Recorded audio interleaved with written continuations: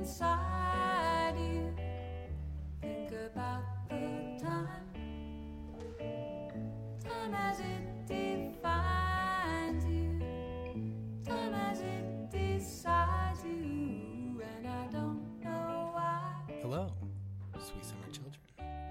You found another episode of the international Broadway smash hit, Peep This Noise. I'm Logan Johnson, and I already did Hamilton. I already said I like Hamilton, but I really like Hamilton. I'm going to say that I like Avatar: The Last Airbender, the live-action series coming to Netflix. It's a lie, but it's what I'm going to say. It's going to be grittier, sexier, with older kids. And more blood. You know what I love about a good TV show is the line, sexier with older kids. That's what I want to hear today. Podcast is done. Hey, have you ever seen Riverdale? I'm just gonna Sexier, but with older kids. Good point. yeah, but that is the reason I heard that that is the written that is like the written text that I read somewhere on the internet yesterday as to why the original creators backed out on it is because according to whatever article I read, they wanted to make it grittier, gorier, and sexier with older kids. The wording from one of their statements, because there are two statements from the creators. One of the creators made it like a very sometimes these things just don't work out kind of statement. And the other creator was like, no, they wanted, quote, more violence, sex, and blood, and for it not to be a kid's show anymore. And so we left. What do you call that show, actually? Avatar: The Last Something Bender, probably. Maybe Avatar The Last Bender? Yeah, that's what I was going to say. Avatar: The Last Bender, which is also The Hangover Part 4. You're hearing on the podcast the voices of Greg Marchant and Nathaniel Johnson. I'll let you guys introduce yourselves formally. Hi, I'm Greg Marchant, and this week, I don't know if I like it, but I am impressed by the powers of technology. I say I don't like it because I had to get my fingerprints taken for a background check yesterday, and they made me put like this stuff that felt like vegetable oil or thin motor oil on my hands. So while I'm impressed by technology, I'm kind of concerned by some of the process, some of the lengths we go through to use technology. I mean, I just want nice little hand lube for when I use my iPhone. Hand lube? That's the best you could come up with was hand lube? Yes, it was the best I could come up with. I pointed out to these guys earlier for our audience that the stuff that they make you put on your hands before using the electronic fingerprint scanner, they call it lotion, or at least the person who gave it to me called it lotion. But it kind of feels like the type of oil that you use to fix a squeaky door hinge. Like WD-40 or something like that? Like speed oil. Oh, yeah, right. Like the little drip can stuff, or like what Dorothy uses on the Tin Man. Fantastic.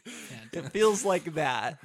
See, I love this because you're creating like this dystopian nightmare in my mind where either like you're living out like some weird Wizard of Oz fantasy, or you're like secretly Agent like K from Men in Black, like getting initiated into it, and you have to like burn off your fingerprints or something, which is like the most wild concept ever. They're still there. My favorite idea is this: you went to go have your fingerprints like scanned. I assume they use like an imprinting machine, not like a ink, right? Yeah, it was just like a little glass panel that you put your fingers on, and it shines it was basically a photocopier, right? And you hadn't lubricated your hands yet, so I just love this idea of this mental image that you went to. No, that was the point at which they told me before I even. Greg, you gotta let me finish the bit. Okay, sorry. You gotta let me finish the bit.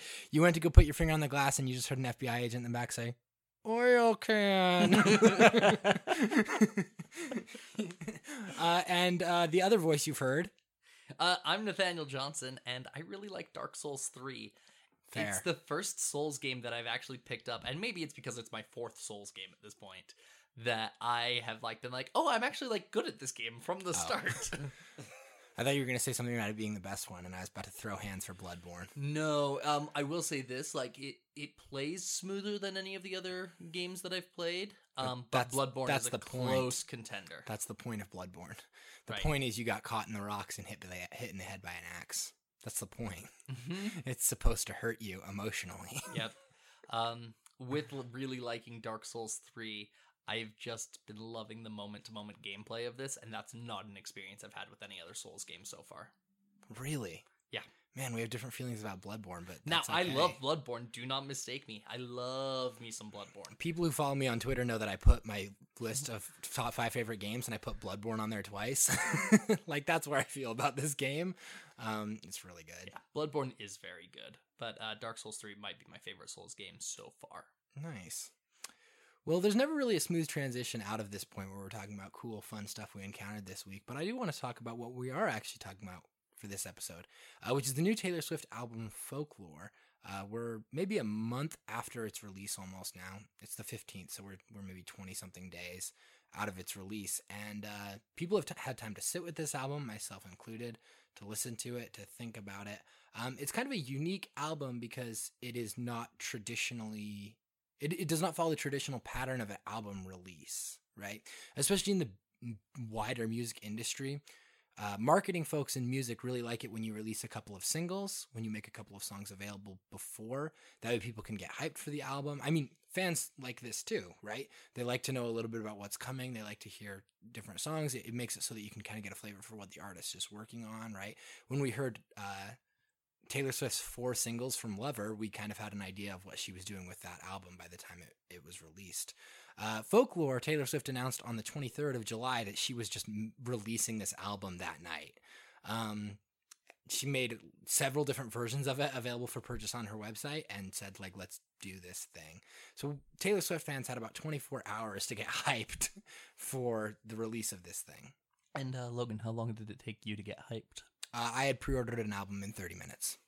So on the 23rd, I should have you know, I was woken up to a call from my sister where she basically screamed in my ear that Taylor Swift was releasing a new album. So yeah, it went pretty well for me as a Taylor Swift fan. But that's basically the background of this album and where this comes from. So kind of a surprise album, really different for Taylor Swift. Another thing that's important to note here, she has a song that she kind of uses as the flagship single here. It's Cardigan, the second track on the album.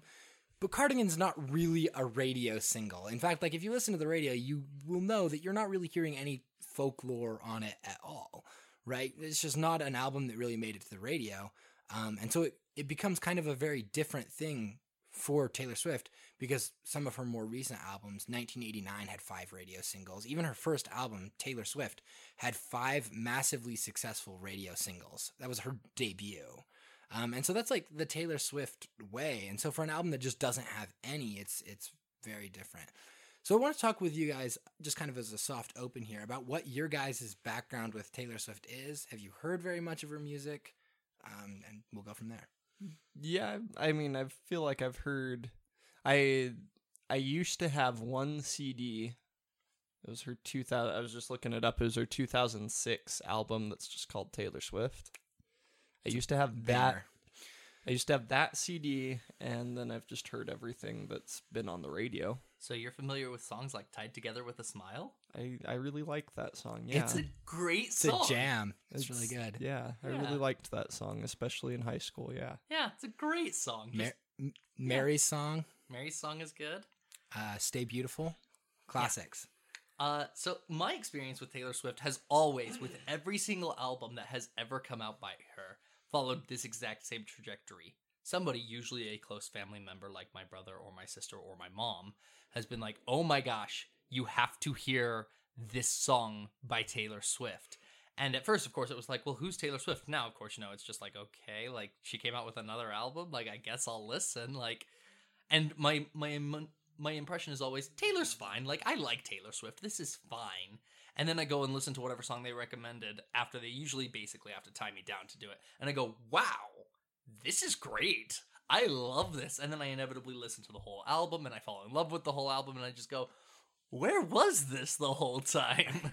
Well, last August, what was it that I got you on? Miss Americana and the Heartbreak That's Prince exactly what from you got Lover. me on. Yeah. Yes. There's always a track, right? Mhm. There's always a track that's a really good way to summarize that. My background is I've been a Taylor Swift fan since, I mean, I remember listening to our song on the radio. My mom and I literally heard it 11 times in one day, and we never got sick of it that whole time we were listening to it. And then I've kind of been an actual Taylor Swift fan since Fearless. I really hit my fandom stride in 2016, coming back from Canada and listening to 1989 and Red on repeat, two albums that I'd not had much experience with. And then, she released Reputation, like arguably my least favorite Taylor Swift album. So I spent some time really into Emotion by Carly Rae Jepsen, and then I'm back on Taylor Swift now. Speaking of Emotion by Carly Rae, that one also is great. Go check that out if you haven't. That album whips. It's like she really picks up the torch when Taylor Swift drops it there around Reputation times. Really picks up best pop album and just runs with it. Super good album. But yeah, but I've heard all of her music. All of it, and I pretty much like it unequivocally. So yeah, I do want to talk about this album specifically, though. I mean, we could have taken a moment to talk about Lover or Red, two other Taylor Swift albums that are really good. We could have pulled back and used the excuse of a new album to talk about those. But this one's actually a pretty different Taylor Swift album. Yeah, you said that you felt like this album was written for you. I actually felt that way about Lover, too. Very funny stories. So Lover is like a very Jack Antonoff heavy production album. He produced most of that album, and he is the lead guitarist for the band Fun. And at the time Lover was released, I'd been listening to Fun for like nothing but Fun for like 8 weeks. And then Taylor Swift was like, what if I did a Fun album? And this one, I felt much the same about it. I'd been listening to a ton of Bob Dylan and a ton of other folk artists. I mean, people like Phoebe Bridgers, people like Mount Erie, people who come from this folk tradition. And then one day I wake up and Taylor Swift's like, yo, I'm doing folk pop, right? And I'm like, okay. So I want to talk about this being you guys have heard some folk rock music, and I want to talk about like what about Taylor Swift's attempt at folk pop here kind of sticks out to you and reminds you of what we've heard, and what's a little different. If I can jump in, which song was it? It wasn't 7. Oh, good, because I want to talk about 7. It was it was one of the songs about suicide. One of the two. Hold on. Maybe Nathaniel can talk about 7 while I get I got nothing for songs about suicide on this record, so we'll have to talk about that. So I was listening to 7, and I had already at one point finished the album this morning while I was listening to it again, and it started playing other music, and it started playing 7 when I started re-listening through it, and I was like, wait, did we switch to other music? Like, did we somehow get onto Phoebe Bridgers? That was legitimately my thought, and then I went, no, this is still Taylor Swift. But if you would have told me that this was a song by Phoebe Bridgers, I would have totally believed you. Totally. Like, I wouldn't have even questioned it. 7 is for sure the folkiest song on the most folked up song on this album. It's really in that tradition. And this is also the song that says like passed down like folk songs in it, right? This is the song that loosely the album title comes from. So that makes sense. Okay, so I found it. The song I was thinking of is Mirror Ball, and as soon as it started playing, I thought that I was listening to Emotional Motion Sickness by Phoebe Bridgers. Fair. Because I think it uses I think it's in the same key, and I think it uses the same general like instrumentals and like musical beats. They're pretty similar songs. Yeah. Like they were very similar. The reason that it also reminded me about Phoebe Bridgers is that I had just come off of so Mirror Ball comes right after My Tears Ricochet. Yes. In which there is a line in the song that suggests that she took her own life. I can't remember. That makes sense. I can't remember exactly what the line is, but there is a line in there. And then I was actually just sitting there with Elena, listening to this, and Mirror Ball came on, and Elena was just like, man, there are a lot of songs about death on this album, and I was like, is that the take you're getting here too? Because this sounds like she's hanging herself. Yeah, that's an interesting question. I would maybe push back on it a little bit, given kind of the tradition and origin of both of these songs. Okay. I can't I'd love speak to know necessarily to like a suicide reference in My Tears Ricochet. One of the lines in that song is, "You had to kill me, but it killed you just the same." And that is definitely like a dark breakup song in the tradition of folk, where it does have a lot of references to death, right? The repetitive line that sticks out is, if I'm dead to you, why are you at the wake, right? And Yeah. then followed up by cursing my name, wishing I stayed. Look at how my tears ricochet. Yeah. And so, like, this is definitely like, there's thematic tie-ins, right, to all of this. Taylor Swift spoke specifically about Mirror Ball in a letter that she wrote, and this is actually a good transition to what we're going to talk about in our next question. Taylor Swift talked about Mirror Ball being, the mirror ball is, of course, like a disco ball, right, hanging from the ceiling. And one of the things that she said, so I guess I'll transition to the next question, maybe explain the background. This is the first Taylor Swift album to draw huge amounts of narrative inspiration from outside of her life. And then my question is, what effect does this have on the album overall? Do you like it better than some of her other work, and why or why not? And we'll talk about that. But the reason this is important is the reason we know that this is a lot of this is drawn away from her own life is because she actually put a letter out with the album that basically says as much. And one of the things that she says is she got to certain points where she would become fixated on certain themes or certain ideas. And one of the ideas that she specifically mentions is a disco ball hanging in an empty room, right? And so I think that, like, obviously once an artist releases something, it has its own life and we can analyze it in whatever way, right? And we can definitely view it as an allegory of types for suicide. But it's interesting that she describes it actually literally born out of a fixation on a physical object. Okay. Right? One of my favorite, and maybe another line from that song that kind of pushes back on the conception of it being a little bit darker like that is when she says, "I'm still trying anything to get you to laugh at me," right? And you would hear part of that, or to keep you laughing at me, maybe. And then she has other ones that say, "to keep you looking at me," right? Yeah. But the idea that you would maybe be laughing at somebody who had taken their own life is maybe a little more grim than maybe she would be aiming to do. But I think that what you're suggesting doesn't necessarily lose its merit, right? This idea of those types of themes is really heavy in folk. Yeah. So that's good to have that context, because I obviously didn't read that letter. I would have known about. Yeah, that context is super helpful. In fact, if you guys will take a minute to share a few more thoughts, I will actually see if I can find it. So I'll throw out there my the reasons that those two songs, My Tears Ricochet and Mirror Ball, kind of made my thoughts go in that direction as far as how to interpret it. So My Tears Ricochet, the specific line that I was thinking of is the repeated line, I didn't have it in myself to go with grace. And then after one of those, it says, 'cause when I'd fight, you'd tell me I was brave. And if I'm dead to you, why are you at the wake? And that kind of positioning of those lines, and then it finishes, cursing my name, wishing I stayed. Mm-hmm. That kind of positioning of the lines made me interpret it that way. And then with Mirror Ball, it was kind of the imagery of it. So she has the line in the chorus, on my tallest tiptoes in my highest heels, spinning on my tallest tiptoes in my highest heels, which is visually like stretching the image upward. Right. And then she talks about her as a mirror ball, her broken edges reflecting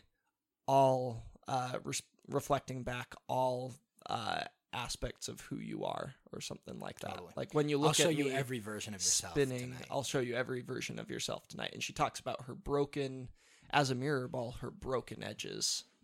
And so visually, that was kind of, since the person is the mirror ball and they're upstretched on tiptoes and Highest spinning tiptoes. highest Tallest tiptoes, tiptoes, spinning in highest heels. highest heels The Yeah. in an the empty alliteration's gym, important. reflecting back every aspect of showing the person every aspect of who they are, doing anything to get you to look at me. Mhm. Those were the lines that my brain put together to get there, Totally. and it felt like, and part of it might have been because both of those songs made me think of the Phoebe Bridgers album that we listened to. Totally. That could be a big part of that. The other thing, too, that I think is really important here is whether or not these songs are actually speaking to these ideas. They are very clearly evocative of these types of feelings and these types of sentiments, right? Like, in some ways, especially those two songs, this really does land pretty securely in the realm of folk pop, right? And in that way, it's pretty different from anything Taylor Swift has put out before, right? I managed to chase down that letter, and I think I'll read a little bit from it. Maybe I'll read the whole thing because it's not actually that long. Here's what Taylor Swift says about this album. She says, "It started with imagery, visuals that popped into my mind and piqued my curiosity. Stars drawn around scars, a cardigan that still bears the scent of loss 20 years later. Battleships sinking into the ocean, down, down, down. The tree swing in the woods of my childhood. Hushed tones of let's run away and never doing it. The sun-drenched month of August sipped away like a bottle of wine. A mirrored disco ball hovering above a dance floor. A whiskey bottle beckoning. Hands held through plastic. A single thread that for better or for worse ties you to your face. Pretty soon these images in my head grew faces that were names and became characters. I found myself not only writing my own stories, but also writing about or from the perspective of people I've never met, people I've known, or those I wish I hadn't. An exiled man walking the bluffs of a land that isn't his own, wondering how it all went so terribly, terribly wrong. An embittered tormentor showing up at the funeral of his fallen object of obsession. A 17-year-old standing on a porch learning to apologize.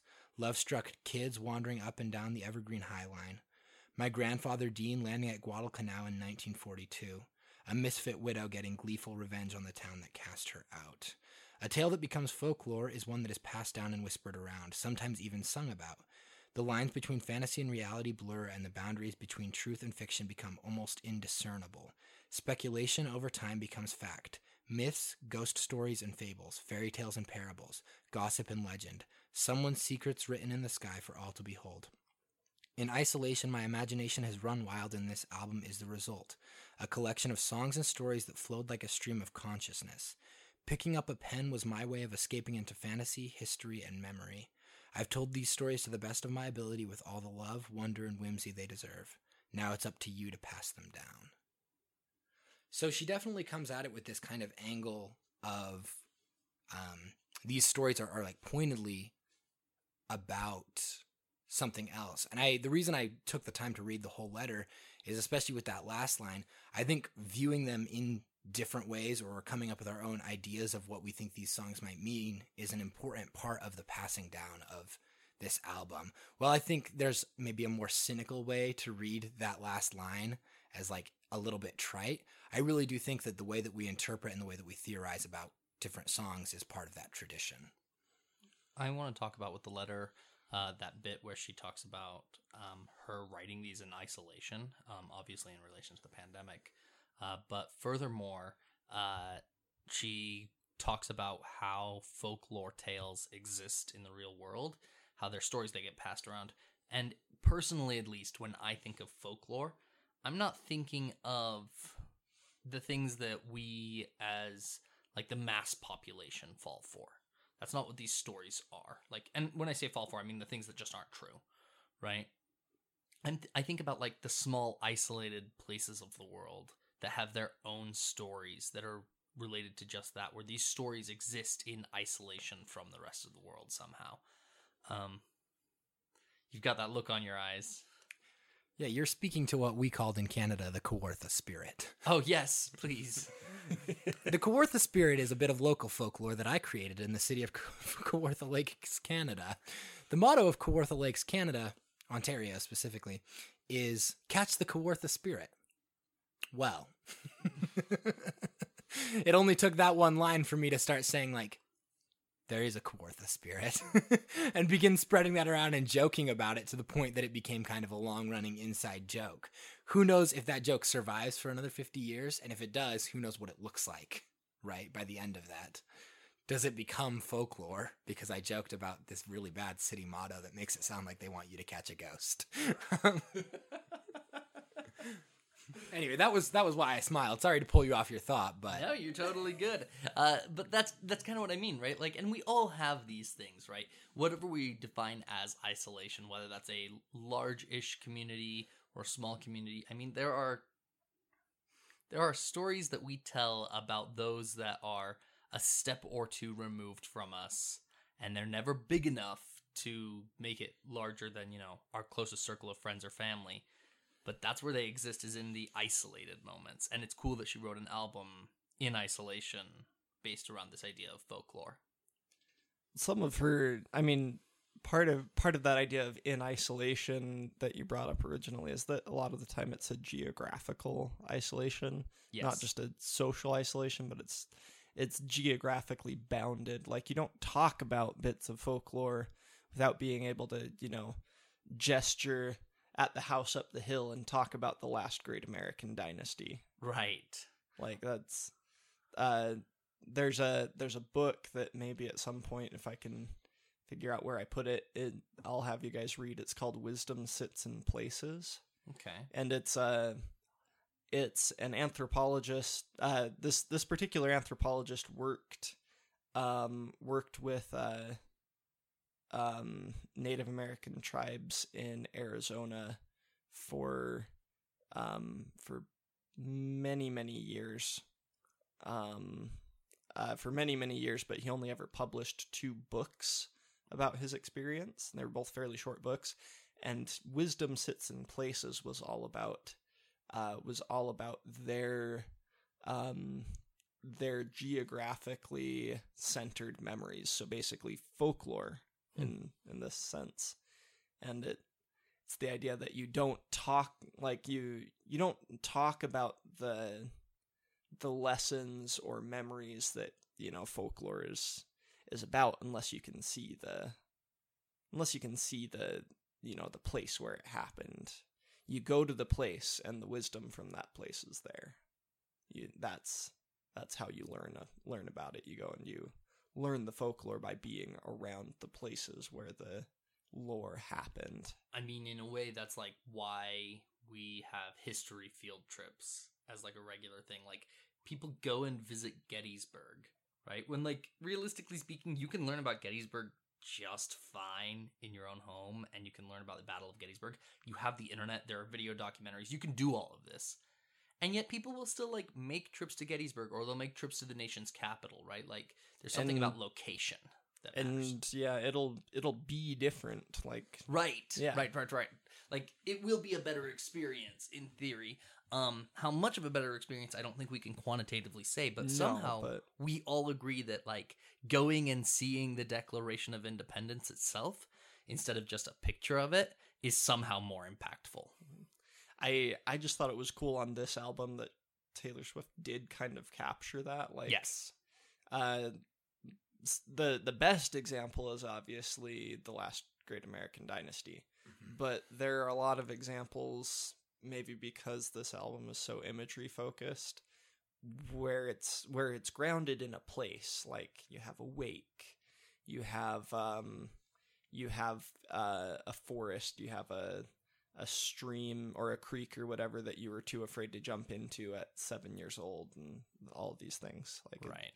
you have these locationally, why did I say locationally? Geographically, there we go, grounded events in these songs. And that was a difference from what I typically expect from Taylor Swift, but reflecting back on it, I've seen it in some other music that she's done. Yeah, Taylor Swift tends, in my opinion, to focus more on experiences and emotions, and this one has that for sure. Like, those are still a thing that exists in this album. it's weird. It feels like in a lot of ways where a lot of her music is always like on the cutting edge of stuff. Like she's always putting forth something that's new and is pushing whatever genre she's working in. This feels more like it's part of a big root system that exists already, and that she's drawing on older traditions. It's kind of surprising that it took her until now, at least surprising to me that it took her until now to go this direction, considering that the biggest appeal for me in her songs, and for I think a lot of other people, has always been her skill as a storyteller. I've heard recorded live performances, and she's not a great vocalist. I'll be really honest. They're like she's not a great vocalist. She struggles to hit solid pitches and stuff like that. But it doesn't matter, because that's not why you listen to a Taylor Swift song. You listen to it for the storytelling and especially the relatable storytelling in it. Yeah, and if I can lend a little bit too to what you said about her vocal abilities, right? One of my absolute favorite things, or favorite live Taylor Swift things. So you guys probably don't know this about me, but I have like a collection of Taylor Swift rarities. Like No, I know this about B-sides, like B-sides of vinyl records that have live recordings on them. But one of my favorite like Taylor Swift live recordings she ever did was a NPR Tiny Desk concert, where she just had a piano and an acoustic guitar, and it was just her. And to speak to what you said, Greg, yeah, she's not always flawless at hitting the notes, but for people who really like Taylor Swift, like, not only does it not matter, we're also like vibing with it in a weird way, right? Like, it adds a certain like level of rawness to the emotive side of it that one of her regular produced tracks just doesn't have. Yeah, the one that I always remember was a performance that I saw like recorded and put on TV for some program of Picture to Burn. Oh, sure, yeah. And it was a really good stage performance. But what she was singing didn't sound at all like the notes that I knew from listening to the track of that song. Totally. But it was still good to listen to. Yeah, I have an acoustic version of Picture to Burn that is a fundamentally different song, because it was recorded when she played it live. And granted, I think in defense of maybe especially that song in particular, she was very extremely 16 when she was playing that song live. And so like it's weird to conceptualize Taylor Swift in these terms, and I think maybe this speaks a little bit to why this album, like you said, Greg, is so long in the running, and why this is maybe something we came to expect. I think about her opening single on her first album is Tim McGraw, where she says, "When you think Tim McGraw, I hope you think my favorite song, the one we danced to all night long, the moon like a spotlight on the lake." Even there, she's evoking ideas and imageries, and even a specific lake with a specific moon, right? Like, so it is a little weird that this is such a long time coming, but when you put it in context of the fact that one of her biggest singles of all time, Love Story, from her best-selling album, she wrote when she was 18, like, then you kind of remember, like, okay, part of the reason is because while we always think of Taylor Swift as this person with this massive amount... Sorry about that, I just bumped the table. I was going to say we knocked over a bottle of lotion earlier, or rather the ghost did. The ghost. The Kawartha spirit. Yeah, the Kawartha spirit knocked over maybe some baby oil or something. It's baby shampoo. So like shampoo that won't irritate eyes. Yeah, I watched it yeet itself off of a couch. So yeah, it was kind of disturbing. if this pivots to a paranormal investigation cast here pretty soon. Check us out on our next podcast, Kawartha Hunters. Kawartha Hunters is good. Kawartha Spirited Away is good. That's good. That's good. Greg, your turn for a pitch.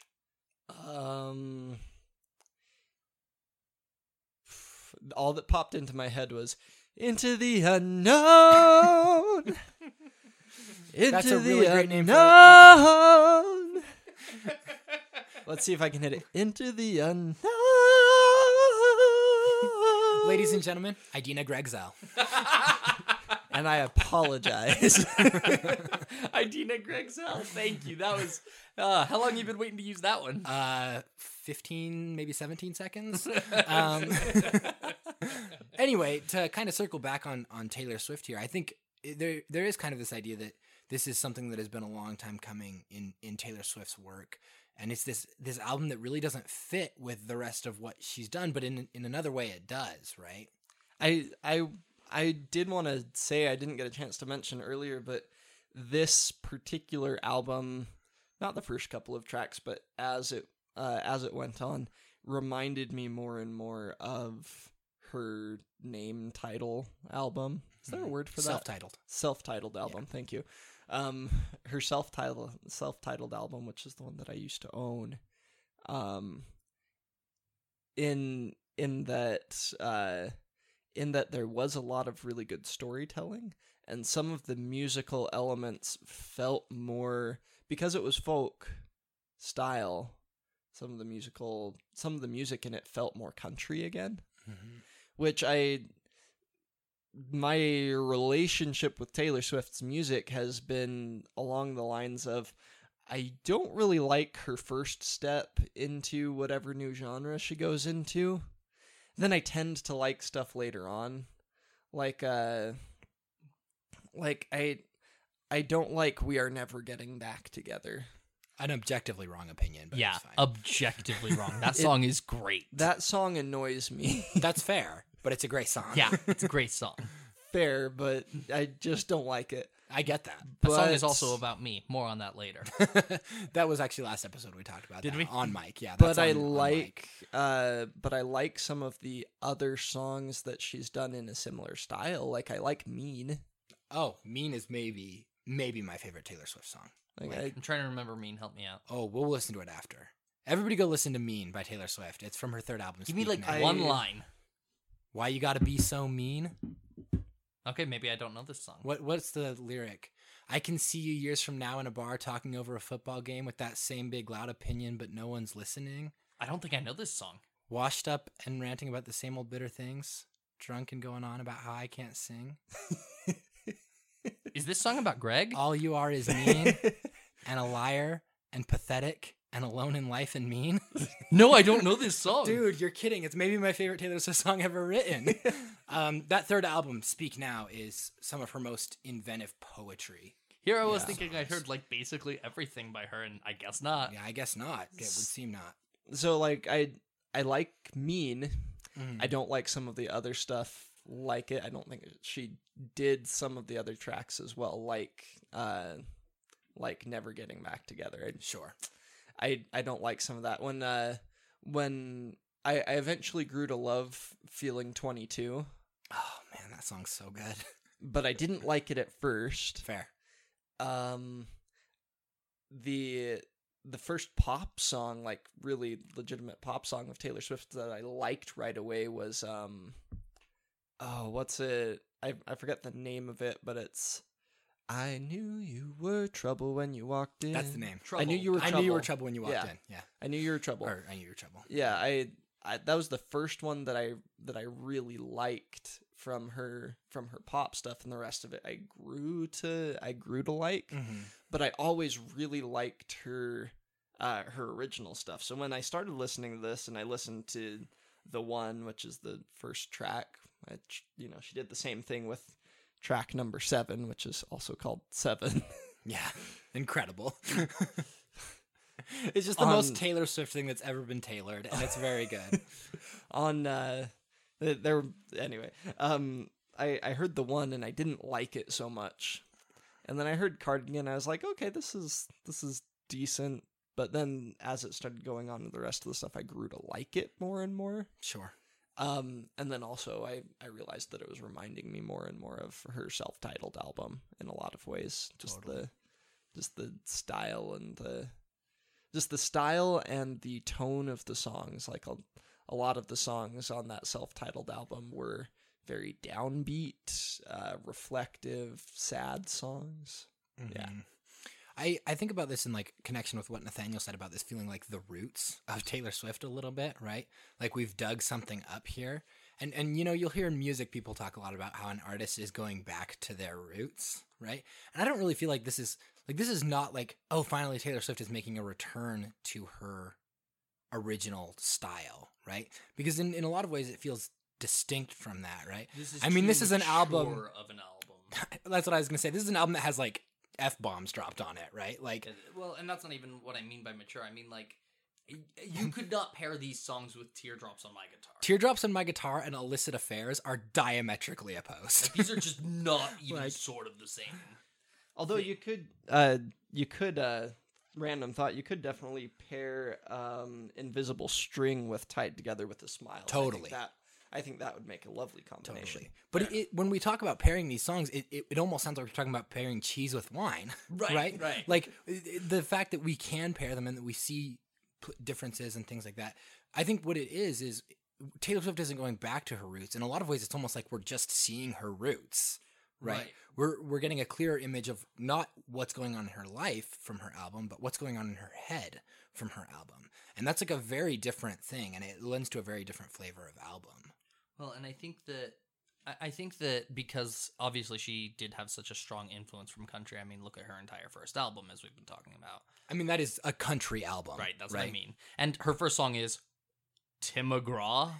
Like Timothy McGraw.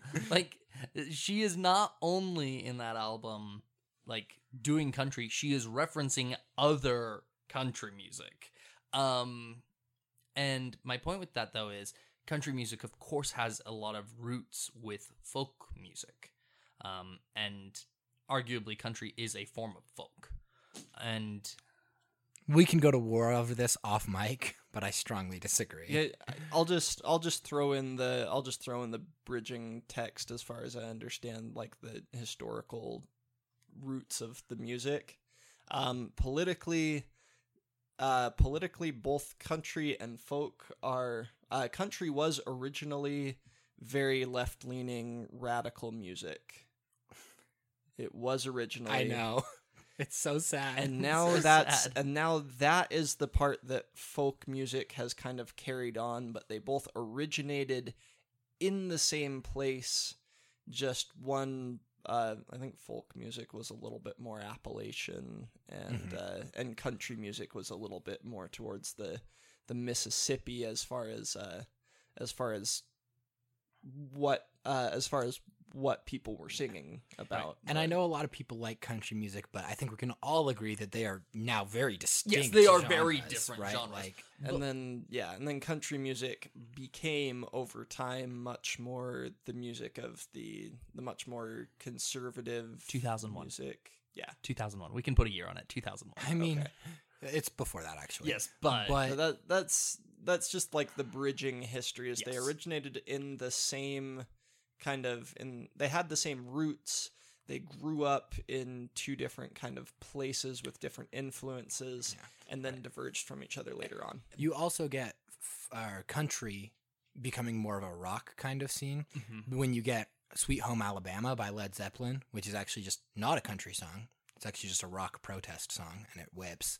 But when you get that song, that's when you get country artists begin to see, like, I can sing about the country with these instruments, with electric guitars and drums, and then you start to get a whole new tradition. Right, and it's a totally different genre at this point. And I'm not trying to say like folk and country are just the same thing. That's not. Don't mess with me. Country is not a subgenre of folk. No. Nor the other way around. But I'll fight about it. They are related. Yeah, and they are deeply they're related. tied together by an invisible string. Yes. And what I was going to say with this though is I think it's impossible for somebody like Taylor Swift, who has such a strong country influence, to not eventually end up recognizing a strong folk influence at some point. Because even if she never does folk by virtue of existing in such close relationship to country, Right.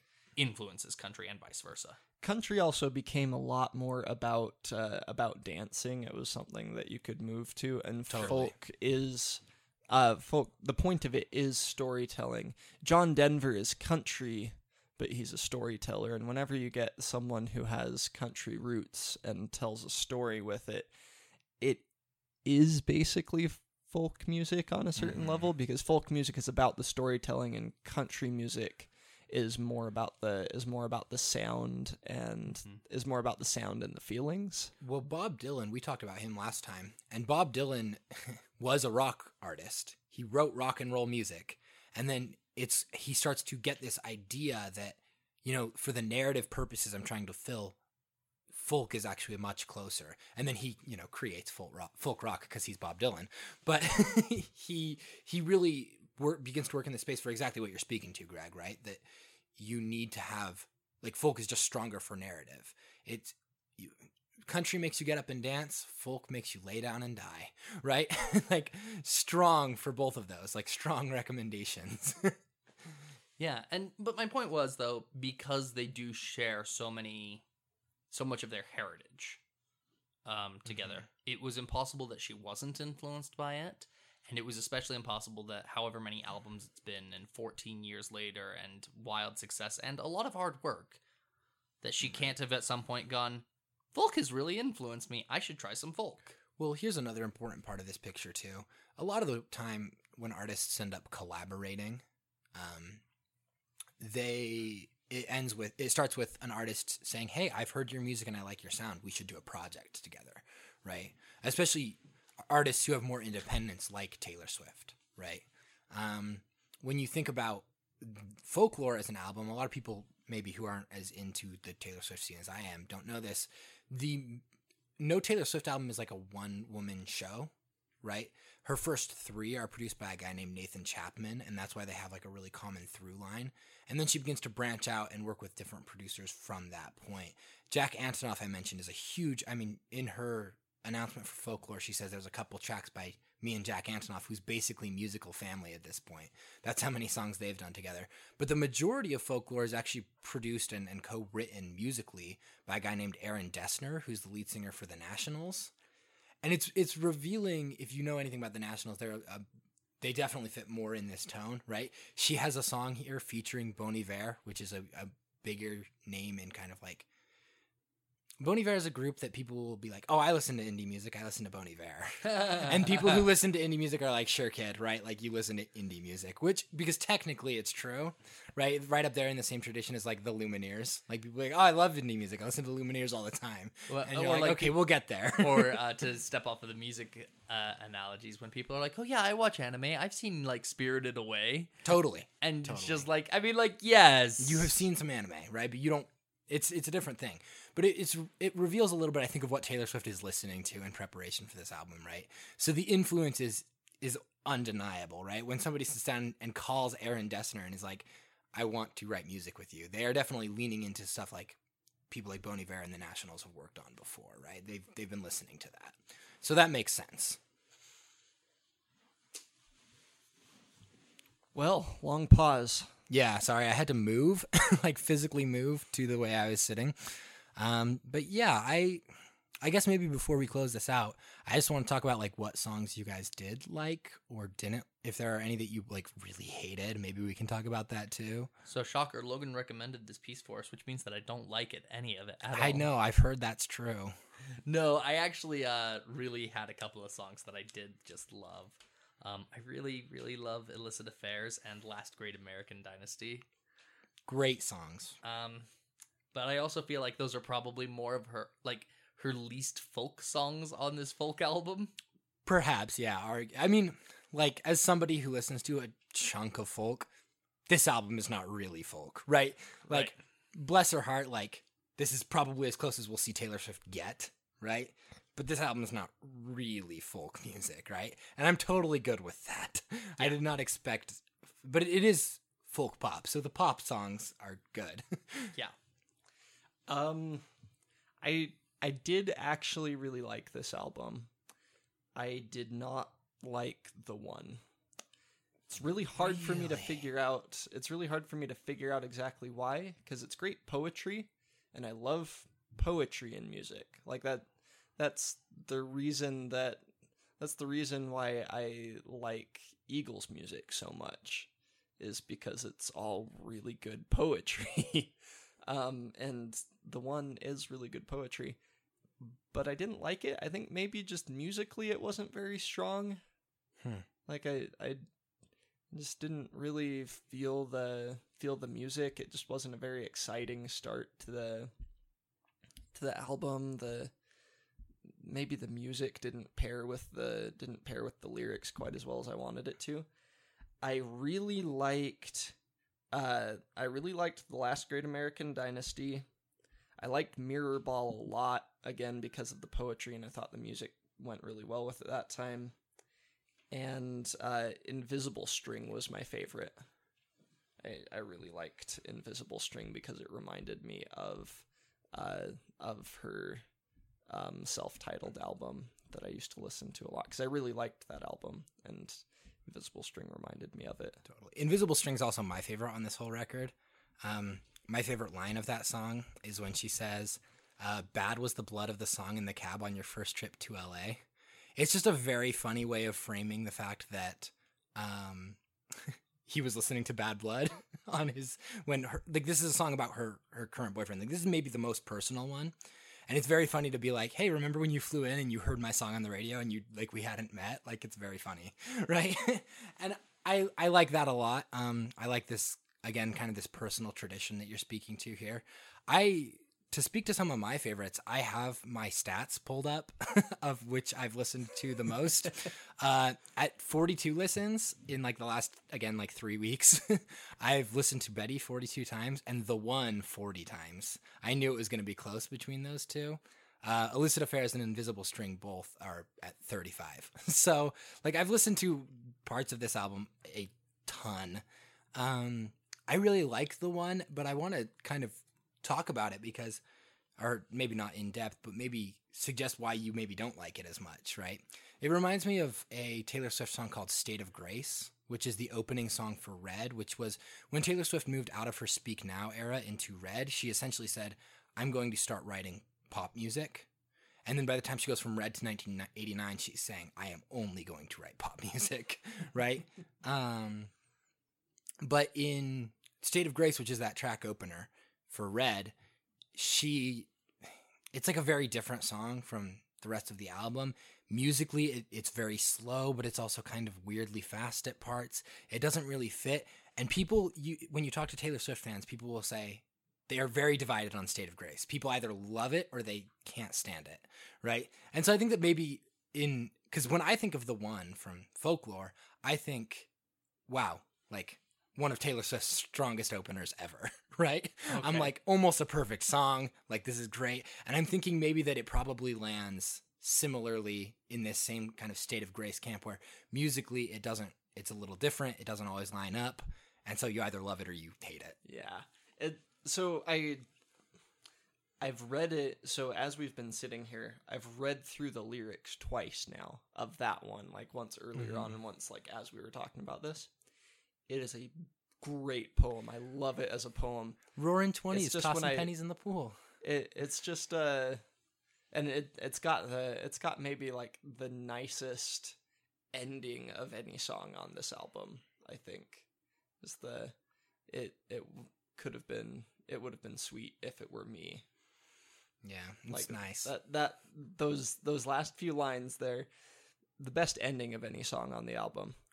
I still don't like to listen to it. I'll just read it. Yeah.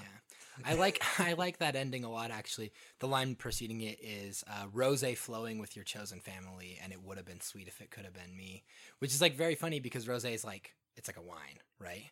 And so it's we're having a party with the family that you chose, and that wine would have been sweet or sweeter if you had been the one, right? It's a very, very good emotional song. Well, We've talked about Taylor Swift for a minute now, so I'm going to get some final takes. How do we feel about this album? Now, you both said there's songs you really like. How do we feel about the album? Are you going to listen to the album either in whole or most of it? Again, where do we land? I'll listen to it again at some point. I liked it. I would probably not listen to it all as an album, but maybe as part of a playlist with other songs mixed in, because it was kind of I needed some ups along with the downs, and I didn't feel like I got so many of them. Yeah, you have Invisible String and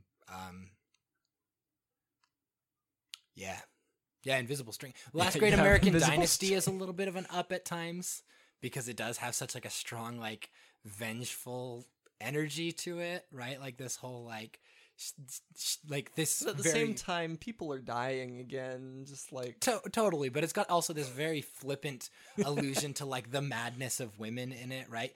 From a feminist literary analysis perspective, this song would be just fascinating to dissect and to imagine, because one of the cornerstone texts about female writers is called The Mad Woman in the Attic. literally alluding to the fact that all female writers come off as crazy because they don't fit in with the male perspective, right? That kind of thing has this very flippant allusion to that kind of tradition and that kind of understanding that I think is very fun. But you're right, people are dropping. It had a good Great Gatsby feel, but it also had bad Great Gatsby feel. Totally, the actual Roaring Twenties, not just the one she talks about in the one. Yeah, very powerful.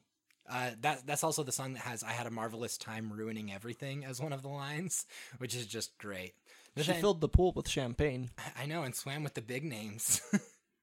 Great song. Great. Nathaniel, where do you land? So, I've got kind of two thoughts with this. The first is that I start law school in like less than 5 days now. Like, I think it's like 4. Help, I'm drowning emotionally.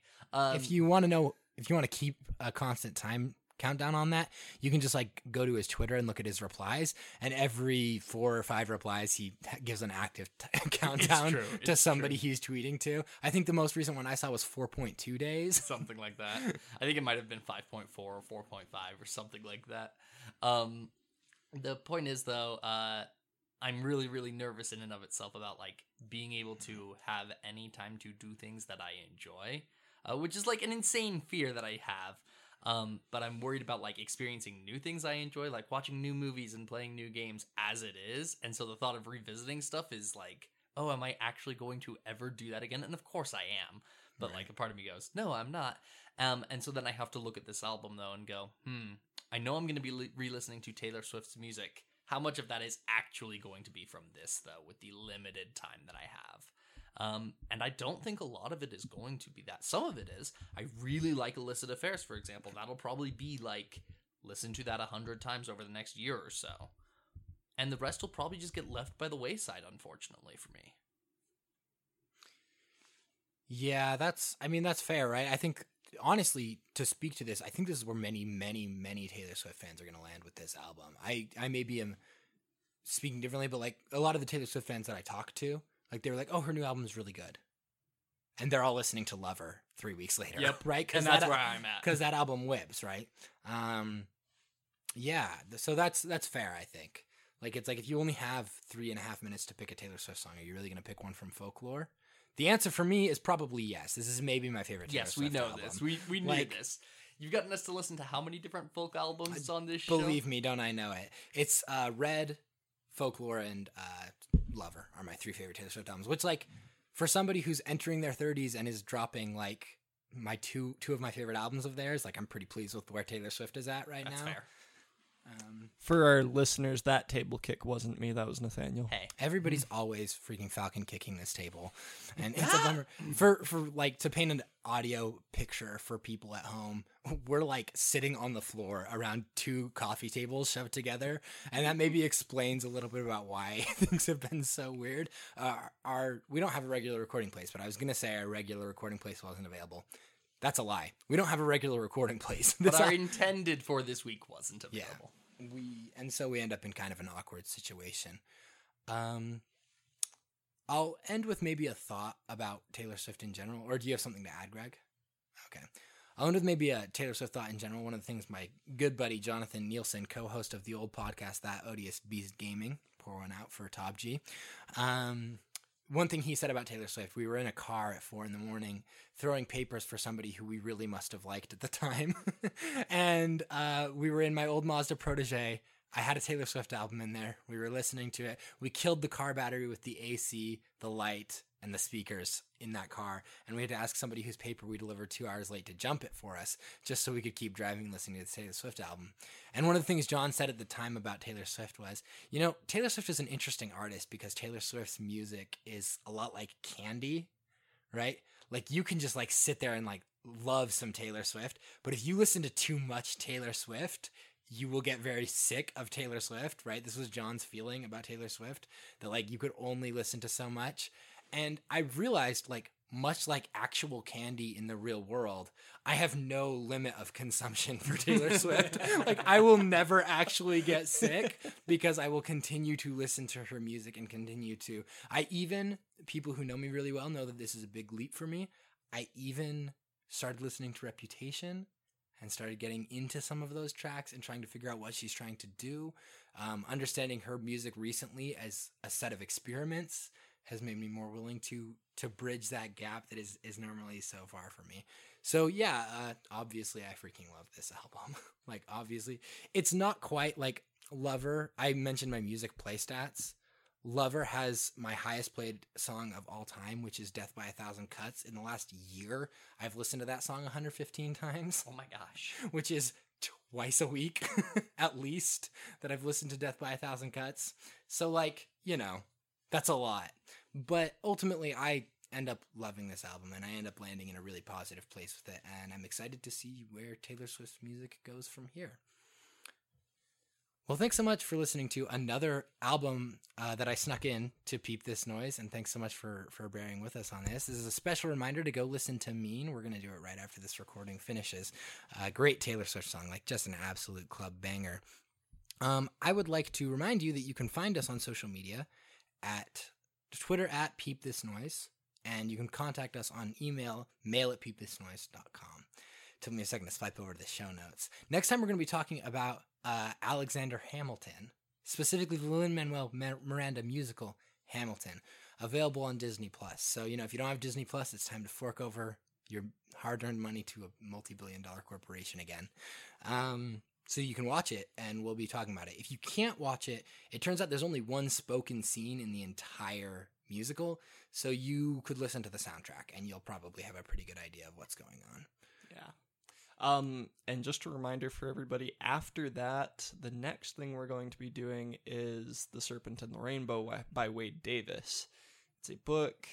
Get it at your library, pay like $10 for it as an ebook or something like that. But we are going to be doing that one.